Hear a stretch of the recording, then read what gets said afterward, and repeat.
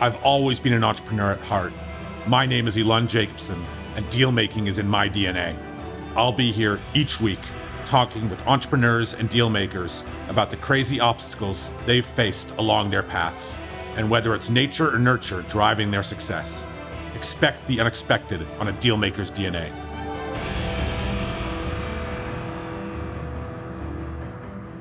Welcome back, everyone, to another episode of A Deal Maker's DNA.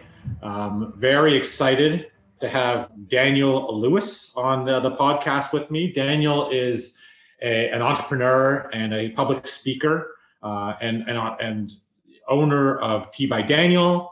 He has a very interesting story, and we were just speaking right before we went live about really looking forward to this because Daniel and I met today, and we don't know each other's stories as well as some of the other guests that I have on. So I'm very much looking forward to hearing about your story. And it's I'm always intrigued when one of the starting points of me doing some research on you was you serving tea to the Prince of Wales. That's going to be a fun thing to touch on.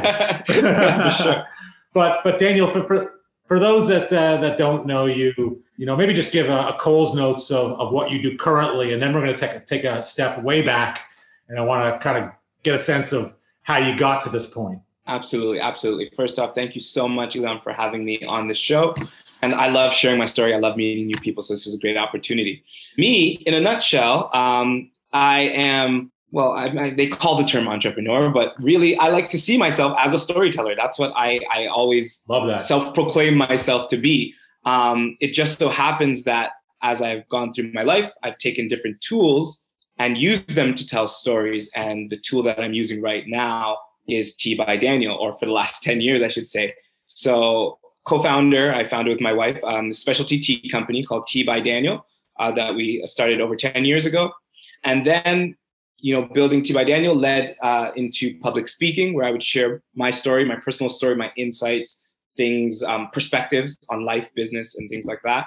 And then I also got into marketing, started my own marketing agency, helping small businesses kind of, build from the ground up like we did. So tea guy, public speaker, marketer, I guess. So you're ADD like me. This is going to be perfect. Yeah, exactly. You use storytelling, and I wrote myself a note. I want to come back to that storytelling point because I love that terminology. I use the term professional opportunist. Nice. I do think that entrepreneur is played out, and it's somehow become sexy and rock starish. And quite frankly, real entrepreneurs know how unsexy being an entrepreneur is. So I feel like that term is being corrupted in a way that doesn't translate well with me. Right. I love the idea of storyteller. So speaking of storytelling, and we're going to come back to speaking about the tea and public speaking, but I want to know about your background. Like, how did you land up in this spot? You've alluded to your story numerous times. So take me back. Where were you born? What did your childhood look like? What led you to this point? Absolutely. So I think where my story begins, so I was born in Toronto, born to my two parents, still with me, still love my parents. And I am the middle child. So older brother, 2 years older than me, younger sister, 14 years younger than me. So quite the gap. Born in Toronto, very early age, I think 2, moved to Brampton, went through the school system. And I think where the story really begins is around the age of 12, 13, where I found that in school, I was really good. I wasn't good with many things, math, all that stuff. But when it came to words, I found just this natural click. I was able to understand words, spell words, use words, write. And once I found that I was able to kind of navigate with words, even when it comes to speaking, things like that, it just so happened around that time that I fell in love with music, particularly speaking, rapping. I was the freestyler. I found this kind of good way with words. I won't put you on the spot, Daniel. I always get put on the spot. It's so weird. Sometimes I suck, so I won't do it today. But I loved Eminem. I loved rappers that I felt your favorite rapper of all time. Don't even get me started. Me too. See, I'm a Dre, Eminem. Yeah, Jay-Z era. Exactly. And even I heard, just to interject something, I heard something of Eminem last week. Like, I didn't even know he was still doing it. And the first line showed me he's still the greatest. Like, it's just, he said, like, my bars are like COVID. You get it straight off the bat.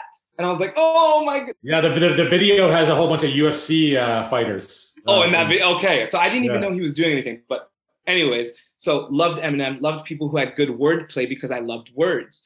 So I was the guy after school at lunchtime, or someone would drop a beat and they're like, okay, Dan, come. And I would just freestyle. And I was really good at it. Again, don't put me on the spot, but I was really good at it. And eventually that led into freestyle battling, where, you know, I'm going to be battling someone from Mississauga and we'd meet up at the movie theater. And it just became exactly like the 8 Mile, just the Brampton version. And it was really, really cool. So it kind of began my musical journey. I actually decided, you know what, maybe there's a future for me in music, because, I mean, yeah, I probably had some yes men around me, but there was hype around me. So I'm like, let's ride it out.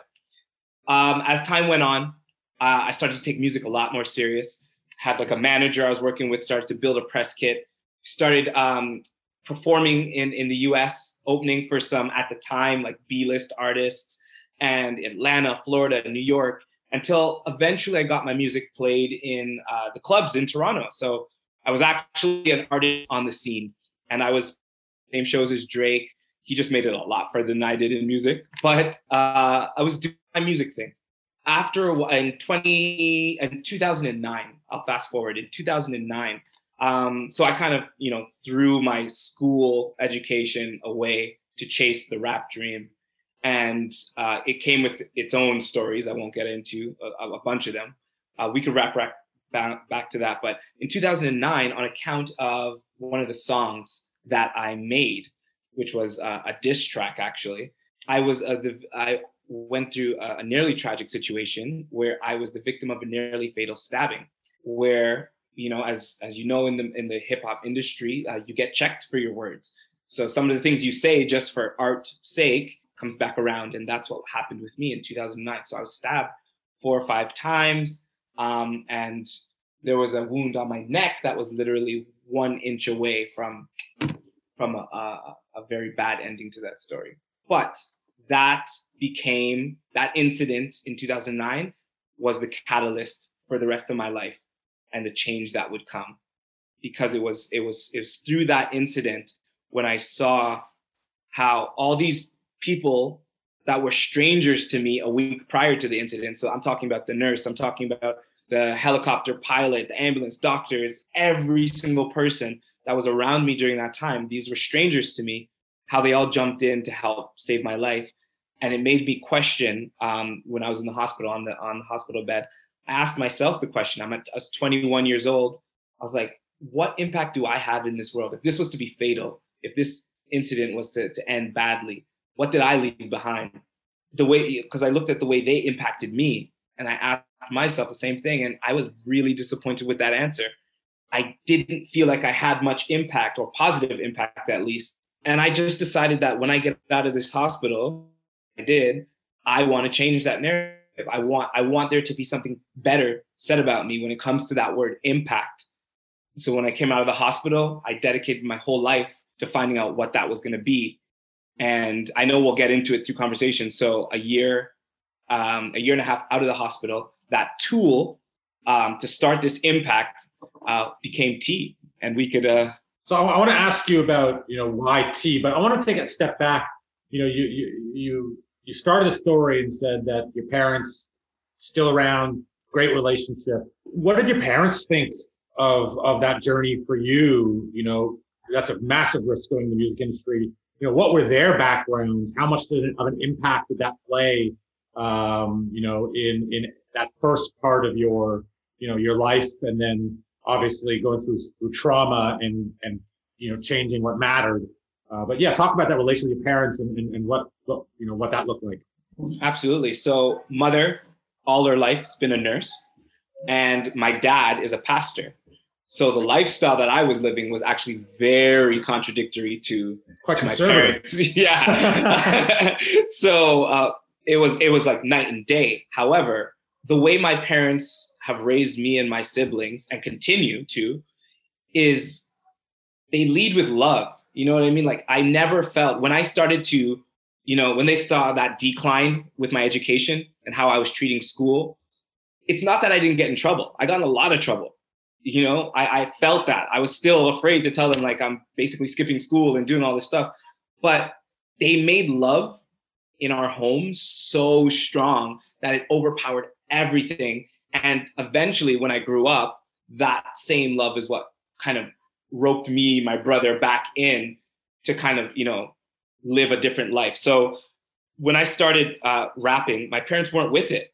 Like, what are you doing? Come on, you need to, get your life together and this and that. But when I showed them that I was serious, started traveling. I remember there was one story with my rap group, which I never say the name, but I started at one side of Manhattan, and we walked the entire Manhattan in like 12 hours, knocking on every record label door, trying to get them to listen to our tapes and things like that. When they seen the determination, they still didn't agree with the music, but they said, okay, do it. You know what I mean? Like, my dad, he built a studio in the garage for me. He's a pastor. How did he feel about you using cuss words and things of that nature? He never heard those songs. Okay, good.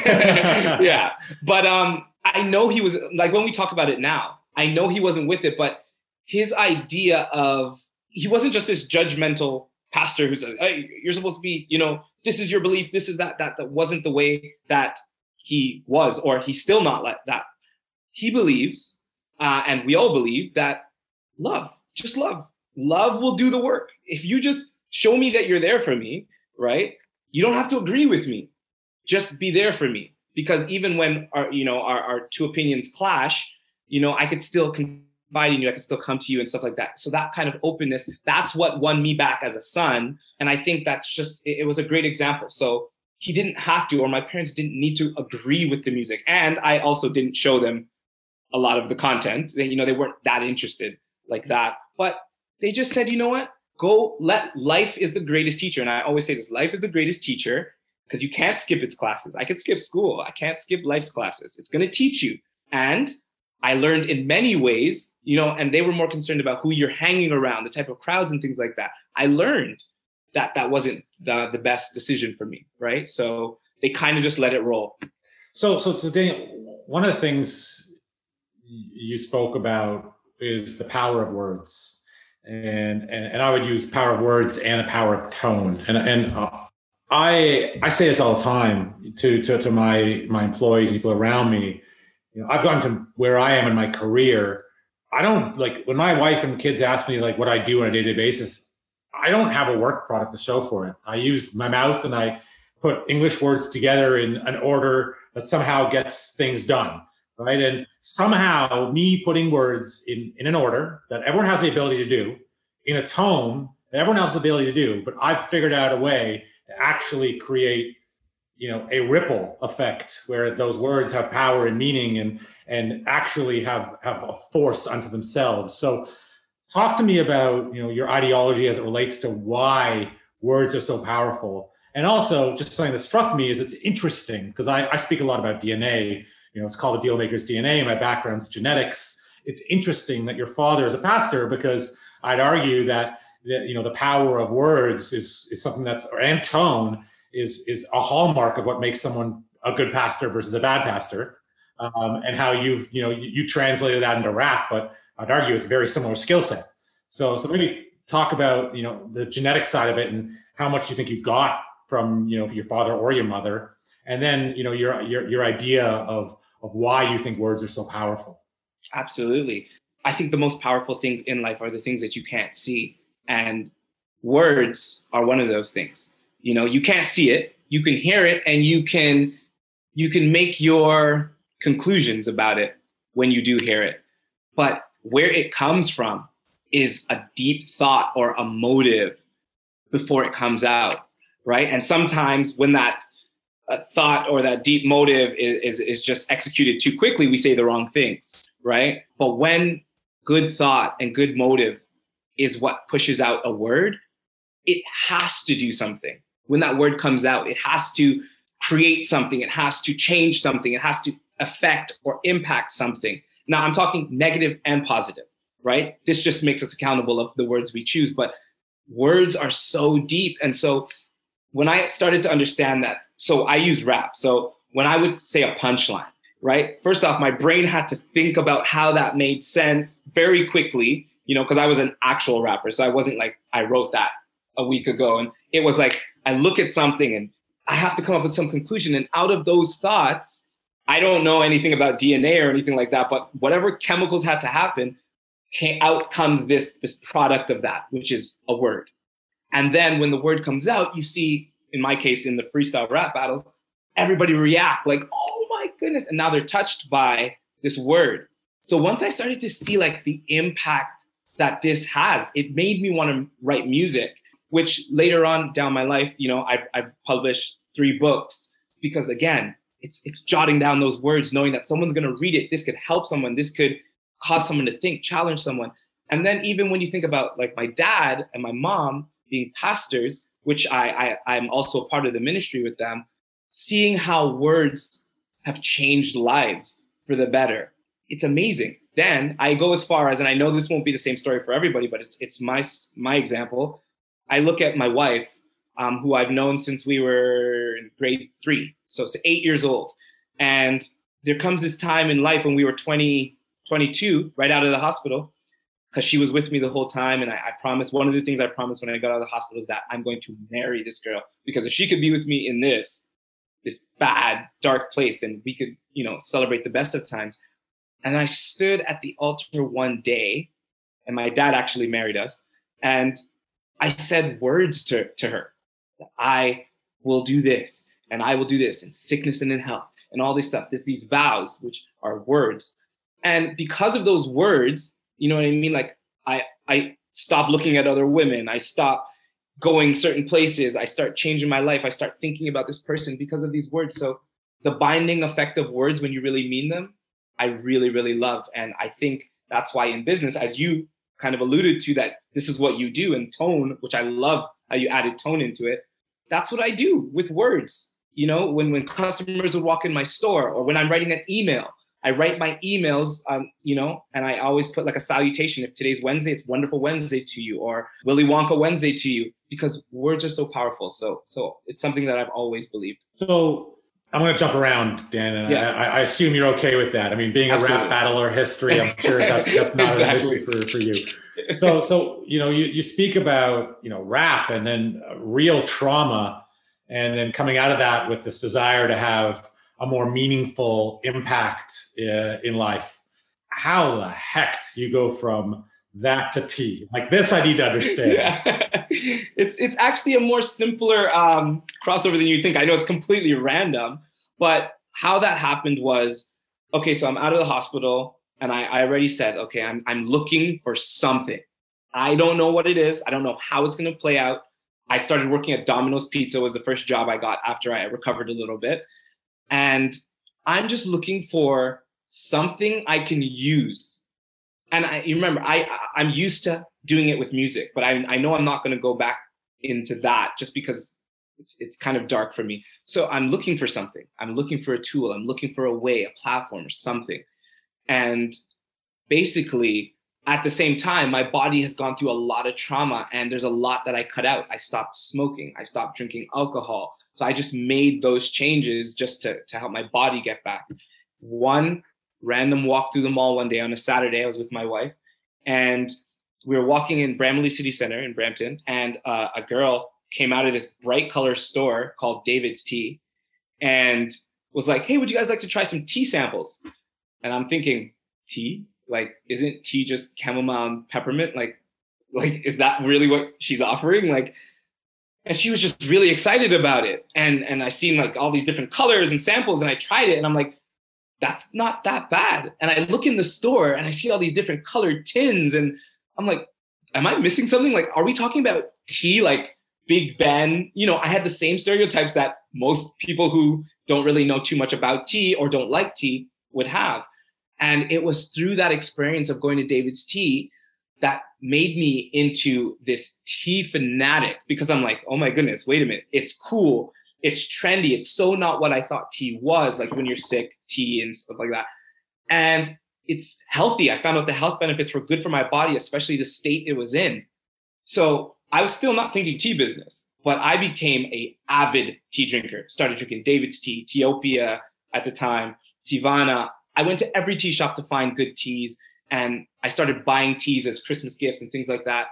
And then one day, I remember sitting around with two of my friends, old manager from the rap thing, and my brother, and I was thinking, I'm like, bro, crazy idea, but tell me what you think about this. What if I take everything I learned from the music industry, right? Because it was all about promoting yourself, getting your message out there, you had to be a brand guru, right? To be a unique artist, all that stuff. What if I take all of that, mixed with this like passion I want to impact positive change and bring about positive change, and blend in tea and just start like this crazy rebelistic tea company. And they ride it on me. Like they were like, are you crazy? Like, that doesn't even make sense. What are you talking about? And it was just a wild idea. And I decided to follow that idea, and that became Tea by Daniel. So you mentioned the word passion, which is a word I use a lot. Like I really, so maybe this will resonate with you, because clearly you're a passionate person. It's pretty damn obvious to me. And, you hear these like billionaires who give advice to young entrepreneurs, and they say, if you follow what you're passionate about, you'll succeed. And there's nothing tangible there. And I try and explain it differently. And the way I explain it is you cannot outwork passion. What I do is my hobby, right? I don't have to try and work. Like, there's no working at it for me. Right. It's my life. It's what I do. There is no Right. work. Mm-hmm. And if someone has to work at it, there's no way they can compete with someone who's just purely passionate. Absolutely. That is so right? true. So that's the way I explain it, is you simply can't outwork passion. Yeah. How important is passion to you? Why do you think it is so important? And why do you think it's so hard for people to find their passion? First off, you painted a great perspective. It's so true that you cannot outwork someone who's passionate, because the reason they're rolling out of bed is so different than why you're rolling out of bed. And if we just talk business, I would say the majority of the 10 years, there was not enough profit. And I'm not just talking financially. There was not enough profitable reasons to roll out of bed if I was to just do business or just be doing it for business sake. But passion overrides that, because the way I thought of it was, when we were not making money in our tea company, like literally not making money, I still thought about that person who could use a nice pick-me-up tea in the morning when they walk into our shop, or a good conversation. I still thought about, because as a speaker, kind of combining the two here, I've spoken in the prisons, spoken in a lot of schools, youth at risk, things like that. I still think about that student that was like me in the assembly, who just, not really seeing the results in the grades and all that stuff, but there's a lot in you. It's just not coming out yet. Whether I got paid to speak or not, or whether business is good or not, that issue still exists. So that's where passion kicks in. Passion kicks in when results are not necessarily there. They're not visible. It's going to be passion that's going to drive you. The good thing is that if you want to talk business, passion also yields results in business as well, because that passion that's keeping you up late at night, that passion that's making you put a lot into that business presentation, that pitch that people can see and things like that, or hear, or even in that email or whatever, it's going to set you aside from the other people who lack passion. But never in the time frame you think. No, it doesn't happen like that. No. And then to the end of your question, people who find it difficult, I think, and I'm saying this dogmatically, I think it's different reasons, but a lot of the time it's because of envy and just looking at someone else's passion and wanting the same result for yourself. And it's hard if you try to live somebody else's life for you, right? That's them. They have gone through so many things that are determining why they're passionate about that certain thing or something like that. So you cannot, I always say this when we're talking with my friends and stuff, you can't extract different parts of my journey and apply it to you and expect the same result. Once you apply even half of what I've been through to your own life, it's going to create something completely different. So you just got to do you. You got to focus on you. I agree. I mean, you look in the mirror and you see yourself. If someone looks in the mirror and tries to see you, it's not going to work. And for me, I use this idea of self-awareness, right? It's like if you don't look at yourself really well in the mirror, it's going to be almost impossible to find what you're truly passionate about, because we're really good at hiding from ourselves in a lot of ways. Like the ego is one hell of a thing, and it protects you from feeling bad. And it's only once you break down that ego, and entrepreneurship has a great way of doing that for you. Yeah. You don't want it. It's true. Like you speak about, not being profitable. I mean, I started Firepower in 2009, and until 2012, we were working on my wife's salary, and she's a social worker. So, wow. You want to talk about humbling? Yeah. We can talk about humbling. Yeah, for sure. Yeah. So, I totally agree with you. And you do a lot of speaking, and you're around youth, and I know you do some mentoring.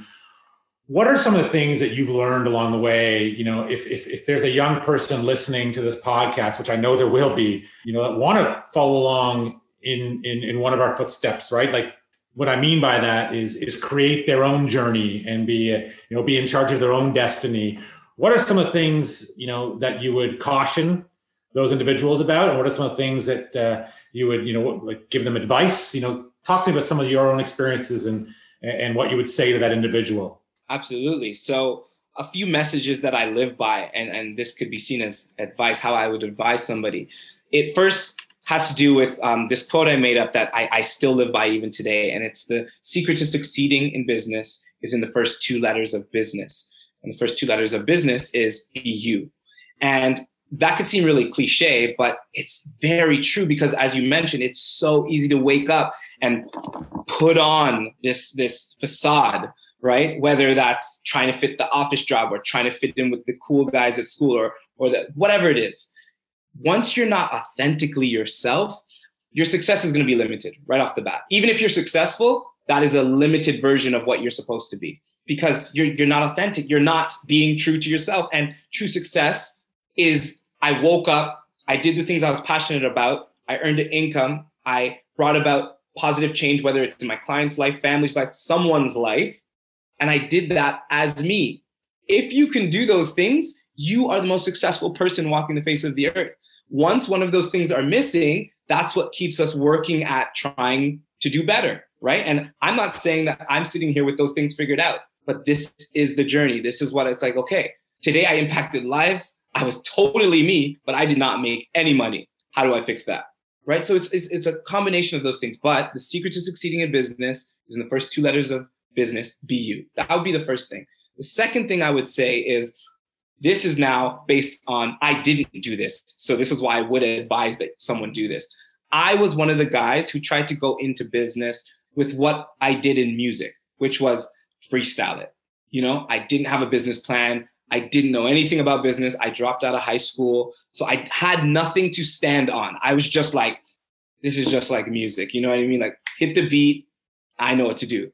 And the funny thing is, I saw a lot of achievements from doing that. But then you hit this wall where it's like, freestyling it could only get me here.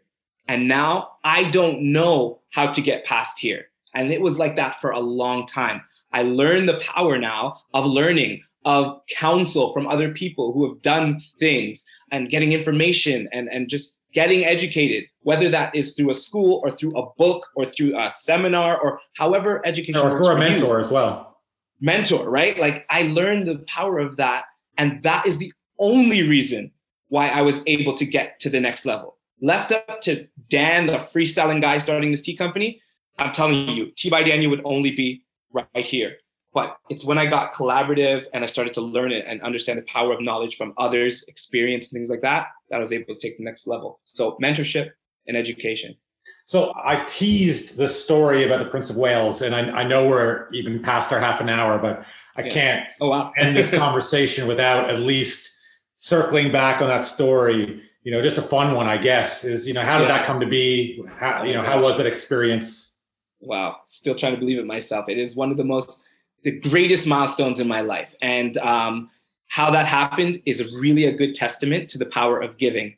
So I'm glad on how this conversation kind of went, because it'll be easier to tell the story and give you the context. So I was in the music industry. I was doing the rap thing. I went through this crazy, incident, and now I'm out started this tea company, but I'm always looking for ways that I can impact and bring about positive change. That is the foundation, right? So I got invited to speak at this. It was just kind of like a community conference for some young people in the Rexdale community in Toronto, just to share resources and kind of motivate and inspire. And so I volunteered, went, delivered the speech there, and it was just good to touch base with the community. Didn't know, at the end I found this out, that the group I had volunteered with, or who was hosting that, was called PCC, the Prince's Charities of Canada. And that is Prince Charles's organization here in Canada that deals with social injustice, youth poverty, homelessness, things like that. So I shook a couple of hands, like, great speech. Wow, like, what do you do? Met some people. And I found out about them and what they do. And I was really passionate about it. I said, hey, I'd love to work together with you, going forward. For the next 3 years, I volunteered my time on many occasions for different advocacy things they were doing. Fast forward to 2017, Canada is turning 150. And Prince Charles and the Duchess Camilla were doing a royal tour, and they were making a stop at the army base in Trenton. Turns out that the prince said to his staff, when he gets to the army base, he said, I want 15 minutes set aside for tea time. The British, the royals, they drink a lot of tea. So his organization said, you know what? There's this guy and his wife who actually own a tea company, and they've been volunteering for your organization for the last 3 years. And he's like, perfect, I want them. We got an email from the federal government and the RCMP saying, Daniel, Renata, my wife, you have been cordially invited to serve tea to His Royal Highness. Correct. What an email that is, eh? I was like, I thought it was a scam or something, right? But yeah, the Nigerian prince. Yeah, exactly, right? So after fainting, realizing, validating it was real, we got this opportunity. And I'm telling you, I do not get nervous very easily. My hands were dripping sweat when I saw him actually walking towards me. Long story short, we served him tea. We had a great conversation.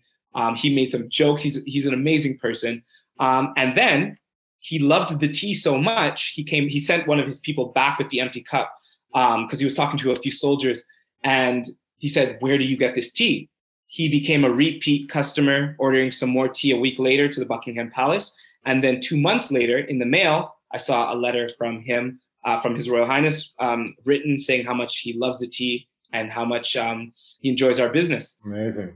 It's incredible, the power of giving without the expectation of anything in return, right? I mean, I feel like some people look at giving as this, like, at some point I'm going to cash in those chips. And I think it's the absolute wrong way to think about giving, right? Yeah. Like, you're giving because you want to give without the expectation of anything in return.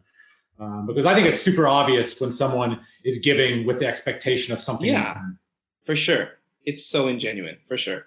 It's distasteful. I know that there are going to be people that want to continue to follow along in your journey. What's the best way that they can keep track of you and the things that you're up to? Absolutely. Great question. And I'm in such an awkward position because tomorrow I'm making a big announcement for my corporation, for Tea by Daniel. Well, this isn't coming out for another week. So you could... Okay. So then maybe I could just, you could be one of the first to hear it here. I've actually, over the last week, my wife and I have been having some very, very deep conversations. And as of tomorrow, which I'll be announcing tomorrow, I'm actually making the decision to dissolve the corporation. And I have a new venture that I'm going to be starting up. It's been 10 years. We've seen so many rewards and met some great people. And we've stuck true to our mission with Tea by Daniel. A mixture of my growing family and our changing goals, the economic situation, and just the difficulty of running a business like mine right now is all of the things that we said, you know what, I think it's time. And we've thought long and hard about it. Tomorrow is the official announcement I'm going to put out there. So in order to get in touch with me or to stay connected, I will still have my Instagram up, which is Tea by Daniel, TBY Daniel on Instagram, and I'm very active on it. I'm going to be switching that over, but by the time people are seeing this video, you could still check us out on at Tea by Daniel on Instagram. And if you just want a direct way to contact me, info@danielspeaks.ca. and you'll find out where I'm going to be speaking and all the new content I'll be coming out with. Well, that's awesome, and best of luck with a new venture. If I'm a betting man, I'd bet on you. So, awesome. Good luck on your next venture. Thank you so much. So, Daniel, thank you so much again for joining me, and until next time. That's it for this week. If you enjoyed what you heard, rate us and subscribe wherever you listen to your podcasts. Until next time, on A Dealmaker's DNA, where you can expect the unexpected.